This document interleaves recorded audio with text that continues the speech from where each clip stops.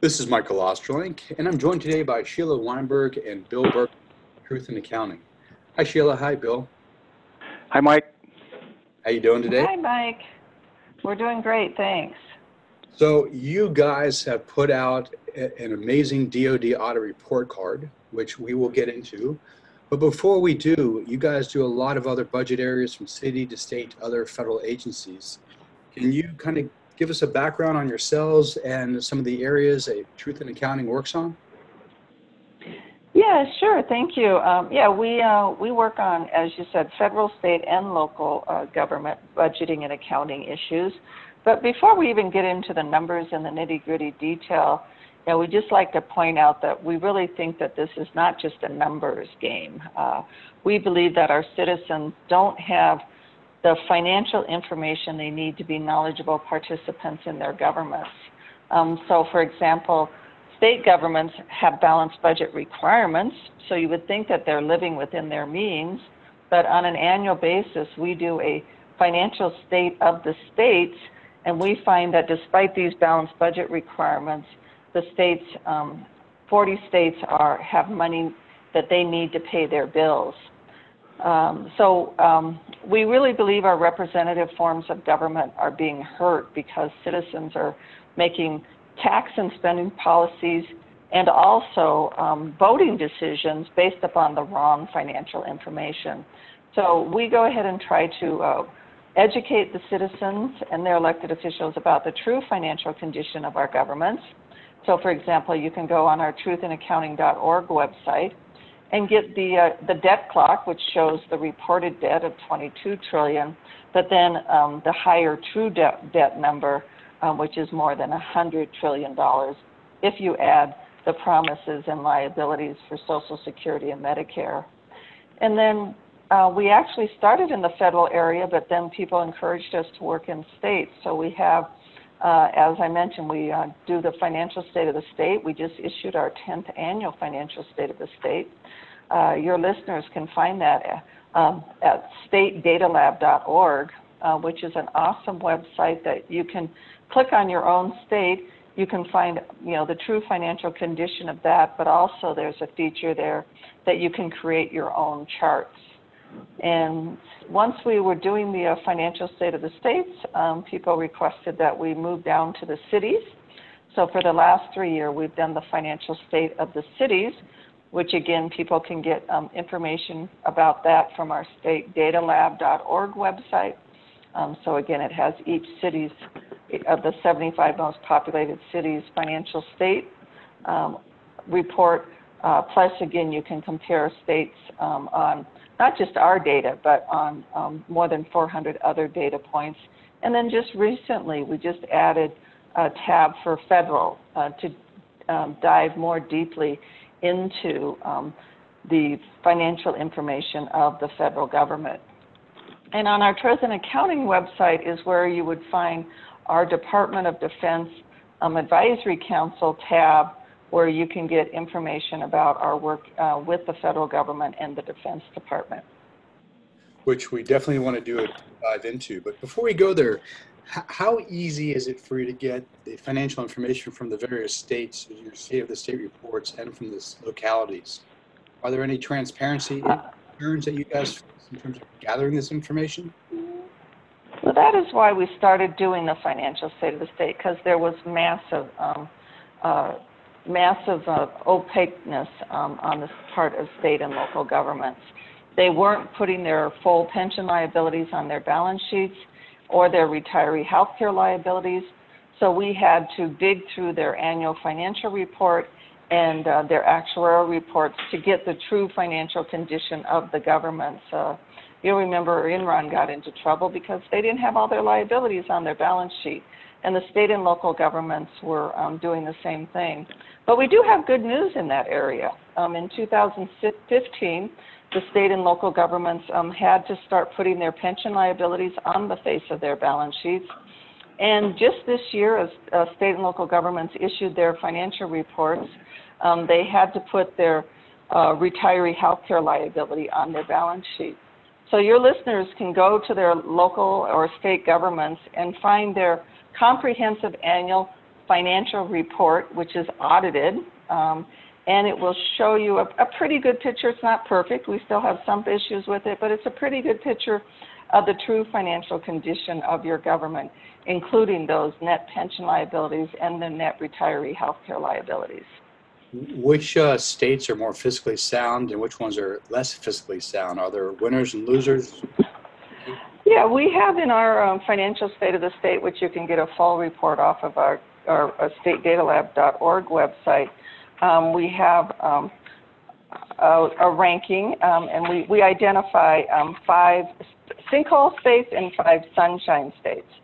So the sunshine states that are actually ahead of the game are Alaska, North Dakota, Wyoming, Utah, and Idaho. And our sinkhole states, the worst one is New Jersey, then our home state of Illinois comes in second, then Connecticut, Massachusetts, and Hawaii. Okay. Well, I definitely encourage folks to check out statedatalab.org for all that information. Let's move to the federal government. And actually, before we go to DOD, you mentioned besides the $22 trillion of national debt, there's actually $100 billion that is actually owed. Can you break that down a little bit? Yeah, so on our website, Truth in Accounting, we have a debt clock, which your listeners can click on, and it goes to the detail of the numbers. We have the reported debt of $22 trillion, but people have to remember that on the federal government's balance sheet, they do not include a liability for Social Security and Medicare. And the reason for that is because their standing position is that the federal government does not owe anybody Social Security or Medicare benefits beyond the checks that are currently written. So they don't include it in their liabilities. But Bill, since you're at your computer, can you go into those detailed specific numbers for the debt clock? Sure. You know, we count roughly $4 trillion in assets that are reported on the balance sheet, but on the other side of the coin, we've got the publicly held debt as a liability of $16 trillion or so. That's on the balance sheet of the federal government, and so are the unfunded veteran and retiree pension healthcare liabilities, and those are roughly $8 trillion. Those are on the books, along with other liabilities like accounts payable of various sorts of almost $2 trillion. What's not on the federal government's balance sheet, is, as Sheila mentioned, are the unfunded Medicare obligations, which we calculate at 49 trillion, almost $50 trillion of obligation that we believe should be considered a liability and on the balance sheet of the federal government. And we also have 35 trillion or so of unfunded Social Security obligations. And as Sheila mentioned, those aren't on the balance sheet. And the reasoning is very curious. The government claims that the government controls the law and can change it at any time, which implies in turn that that's why they say these are not liabilities of the government. But whether or not American citizens believe that they're owed this money is another question. Well, at a future time, it would be interesting to have you guys back to kind of do a deeper dive into that, because obviously that has to be dealt with. Whatever the federal government says or not, that still has to be dealt with, whether they have it on their books or not. But so thank you for that. It's interesting to note that you guys work at the local, the state, and the federal level. I'd like to transition and have a conversation with you guys about the DoD audit. For some background, it might be interesting for our listeners to understand that there's a law passed in 1990 called the Chief Financial Officers Act, which required all federal agencies to be audited. The Department of Defense finally did a full audit in 2018, only 28 years later. It's now federal agencies actually don't have to comply with the law.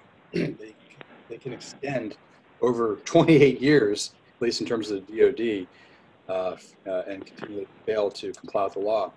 But in November 15th of 2018, the DoD did issue their annual agency financial report. It's the first ever full-scope department-wide financial statement audit.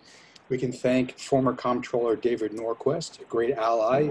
Actually, I would say probably one of the first true fiscal conservatives to head up that effort successfully. You guys did an amazing thing. You guys did a DoD audit report card, tracking deeply and doing a deep dive into the agency financial report. You guys used 6 different criteria and came up with 4 sub-agencies that did quite well, acknowledging that the 4 major branches did not do so well. So could you guys just kind of do a background on your audit report card, talk to us about the criteria you used, the winners and the losers, quote unquote, from your report card? Sure, Michael. Bill and Go ahead. Bill and his team did a great job on it, and so I will let him discuss that in more detail. Sure, Michael. Yeah, the Defense Department is one of our biggest elements of our federal government, and one thing that's interesting behind the scenes, I don't know how many of your listeners might know or not know, that the federal government in the United States has produced its annual financial report in its current format since 1998, and that annual financial report includes financial statements which are required to be audited, just like private sector companies. But the federal government has effectively flunked the annual audit every year since 1998. The auditor, which is the Government Accountability Office, or GAO, has issued a disclaimer of opinion every year since 1998, which is the kind of thing that doesn't help you if you're in the private sector. But one of the main reasons is the Defense Department. The Defense Department has not certified, as you noted, that it was ready for an audit until last year. And last year, though, they finally, with a lot of hard work and a lot of money being spent, they got into the audit process and went through a full department-wide audit that was pretty expensive. But the main point that we see is that it's a step in the right direction. There's a debate whether or not it's cost-effective or not. If you count the amount of money expected to be spent to try to fix the problems that have been identified, they may spend more than $1 billion on this process. So it's still an open question if it was really cost-effective, but at least it's a step in the right direction. Time will tell if it becomes a valuable element, and time will tell very soon. We're going to actually have the second year of these results out, at least perhaps even as early as mid-November this year, or in about a month. And we're going to be able to see the progress or lack thereof that's been made across the department. What we did in developing the audit report card was trying to help citizens understand this massive document that led to the agency financial report and the audit process itself. And we developed a criteria for ranking 21 different DoD component entities and the Department of Veteran Affairs as part of that process. And have a defensible sort of mechanism for ranking all those entities from top to bottom. And as you noted with the states, there are some states are good examples for others, and others kind of fall behind. And that was the goal of the report card, to identify the leaders and the folks with lessons for others. And among those, I believe the Army Corps of Engineers is a very good example of someone that the rest of the Defense Department can learn from. They've had a clean opinion for years on their own financial statements. Others that did relatively well were the Military Retirement Fund, the Defense Contract Department, and the Defense Finance and Accounting Service. So these are all good actors on our metrics. We have 7 different criteria on which we ranked we scored and ranked all those component entities based on their overall audit opinion, which may be either modified or unmodified. The clean opinion is unmodified, or adverse, or the final category is the one that is troublesome, is that disclaimer of opinion, when the auditor says we can't even give you an opinion because we can't make heads or tails out of the financial statements. And that's the type of opinion that the department as a whole has received, as well as the many of the component entities. So the overall audit opinion has the heaviest weighting in our criteria. We also have criteria and waiting for how accessible the financial statements and audit opinions are at the front page of the website of the component entity. We believe that that's a sign that these folks are emphasizing the importance of this process, and we rank them on whether or not citizens and taxpayers can get to those statements and the audit opinion, and how evident it is or not on the front page of the website. We also count the number of findings and recommendation notices, or NFRs, as well as the NFRs that were reissued after not being addressed in the past. The number of identified, quote, material weaknesses, another category of problems identified by auditors, and in turn the number of instances of identified noncompliance with law and regulation. And finally, the seventh criteria is how timely the audit opinion is. And we count things up for all 20 entities and rank them from top to bottom and assign weights and scores and rank finally the entities. And we see, as I mentioned, the Military Retirement Fund, which has a clean accounting audit opinion for itself. That doesn't mean it's well funded, however. The Military Retirement Fund has, just like many of the state and local government pension plans, a woefully underfunded obligation to pay future benefits to the veterans. Another example of a clean opinion that isn't necessarily a good thing is the Defense Contract Audit Agency, which it's good to see that the agency regarding defense contracting gets a clean opinion for its own affairs, but it's the failure of many other elements of the Defense Department to adequately live up to the dictates of the DCAA that lead the problem of something called improper payments.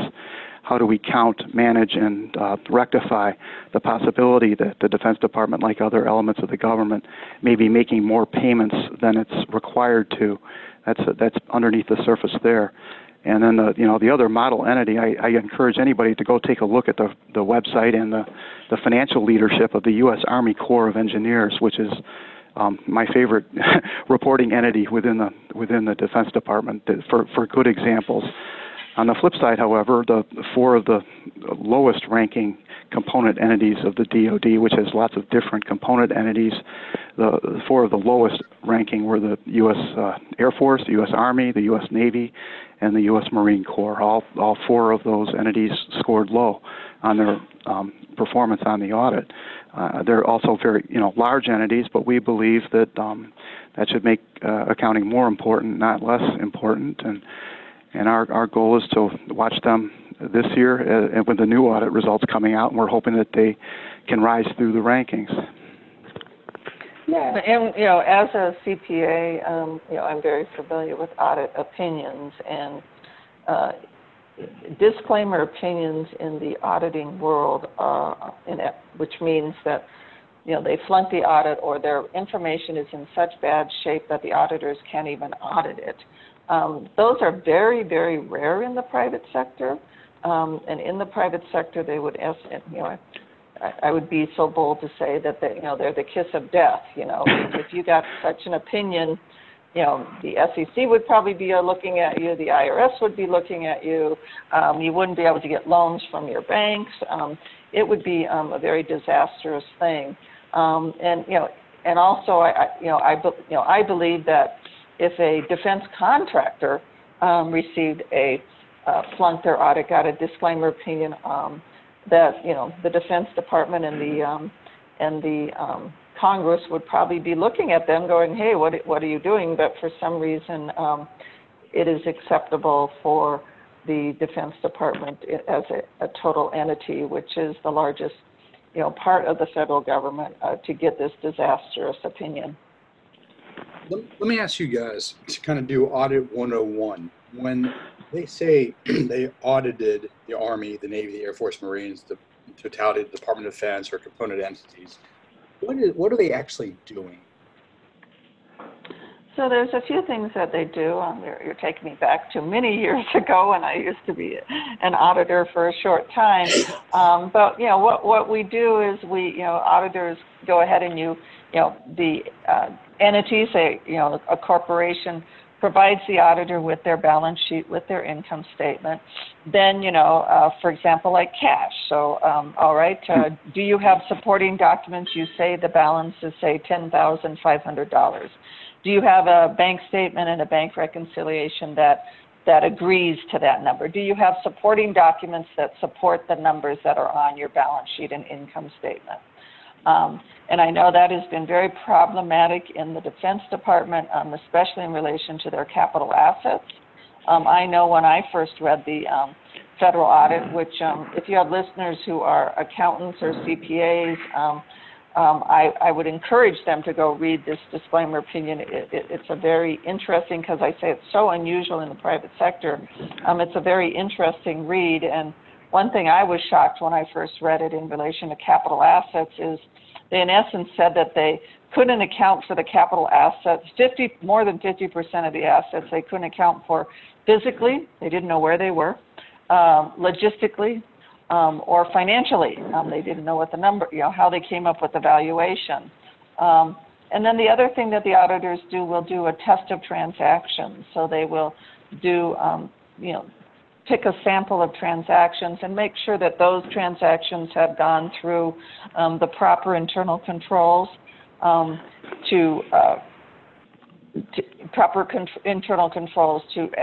they went through the process. And then at the federal level, because you have laws that you have to comply with, the auditors are also checking to see that, as a transaction is happening, are the applicable laws also being followed? So that gives you an idea. Do you have any more specific questions on that, Michael, or do you think that gives your listeners a good idea? When it comes to the assets, then are you talking about, for instance, the Navy, the number of ships all the way down to the number of boots? I mean, like, what? Yes, they're getting, they're getting very detailed, again, just like a corporation. They have to account for their buildings, they have to account for the cars that they have, they have to account for the computers they have. And yeah, you can say that the federal government and the Defense Department is a very large organization. But, they just like, the Fortune 500 companies, they have to account for all these things. The federal government should have the same procedures. So, and again, you're accounting them for not just accounting for them, but you're accounting for them to make sure they're secure. Are they susceptible, to fraud and theft, and other issues that might come along? Interestingly, within the idea about complying with the law or not, I think it's appropriate to consider what is the most important or fundamental law underlying our concerns and the concerns about the DOD's and the federal government's accounting, and that's a statement and account clause in the United States Constitution. We have a Constitution that directs our government, which is effectively not our king or our tyrant, but our servant, to report to the people about the public money, all public money, and provide a regular statement and account. And yet, here we are with 20 years of disclaimer opinions on the overall financial statements for our federal government, led by the weaknesses in the accounting and the Defense Department. So we're concerned, but it looks like we're making progress, and we hope to see it continue. Well, thank you for doing what you guys do in your DoD audit report card. As you guys mentioned, the second round should be coming out. This is within a month or so, month and a half, in November of 2019. So we look forward to seeing what the Department of Defense comes out with for their second year. And hopefully, based on your criteria, we'll have a couple more component agencies that are doing well. And hopefully the four that you mentioned, the Military Retirement Fund, Defense Financial and Accounting Services, Defense Contract Audit Agencies, and the U.S. Army Corps of Engineers, are good and useful models to the other component entities, and they can raise themselves up to those same higher standards. Where can folks learn more about Truth in Accounting in general and specific to your DoD audit report card? So you can go to our truthinaccounting.org website, and that will direct you to, under resources, we have a pull down that says Defense Department Accounting Advisory Council, and that has this report. But obviously our website has additional information. And then Bill Bergman, who's on the call, provides a great service where every day he aggregates federal, state, and local government accounting and budgeting issues, stories. If any of those issues have been in the press, he puts those in to what we call morning call, and he sends that out on a daily basis. And we also use it to announce, for example, when we announced our financial state of the states last week, we use that as a tool to inform people about that. So people can go on the bottom of our website and sign up for a morning call and get that on a daily basis. Fantastic. And you guys are also on social media. How can they find you on Twitter? Let's see.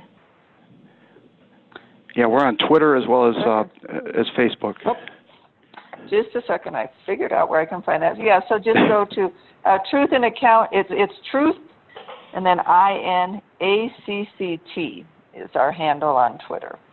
Truth, INACCT. Great. Well, and we do have a Facebook page and a YouTube channel, so you can... Great. Well, Sheila and Bill, thank you from Truth in Accounting. Keep up the great work. It's been a very eye-opening conversation, both at the state, local, federal, and the DoD, which is obviously part of the federal government, level of things. Sounds like we as taxpayers need to be more awake to the fact that we have some major financial issues ahead of us, and if we don't deal with that, we're in deep trouble. Thanks for your work, guys. Thank you for your interest, Michael. We appreciate it.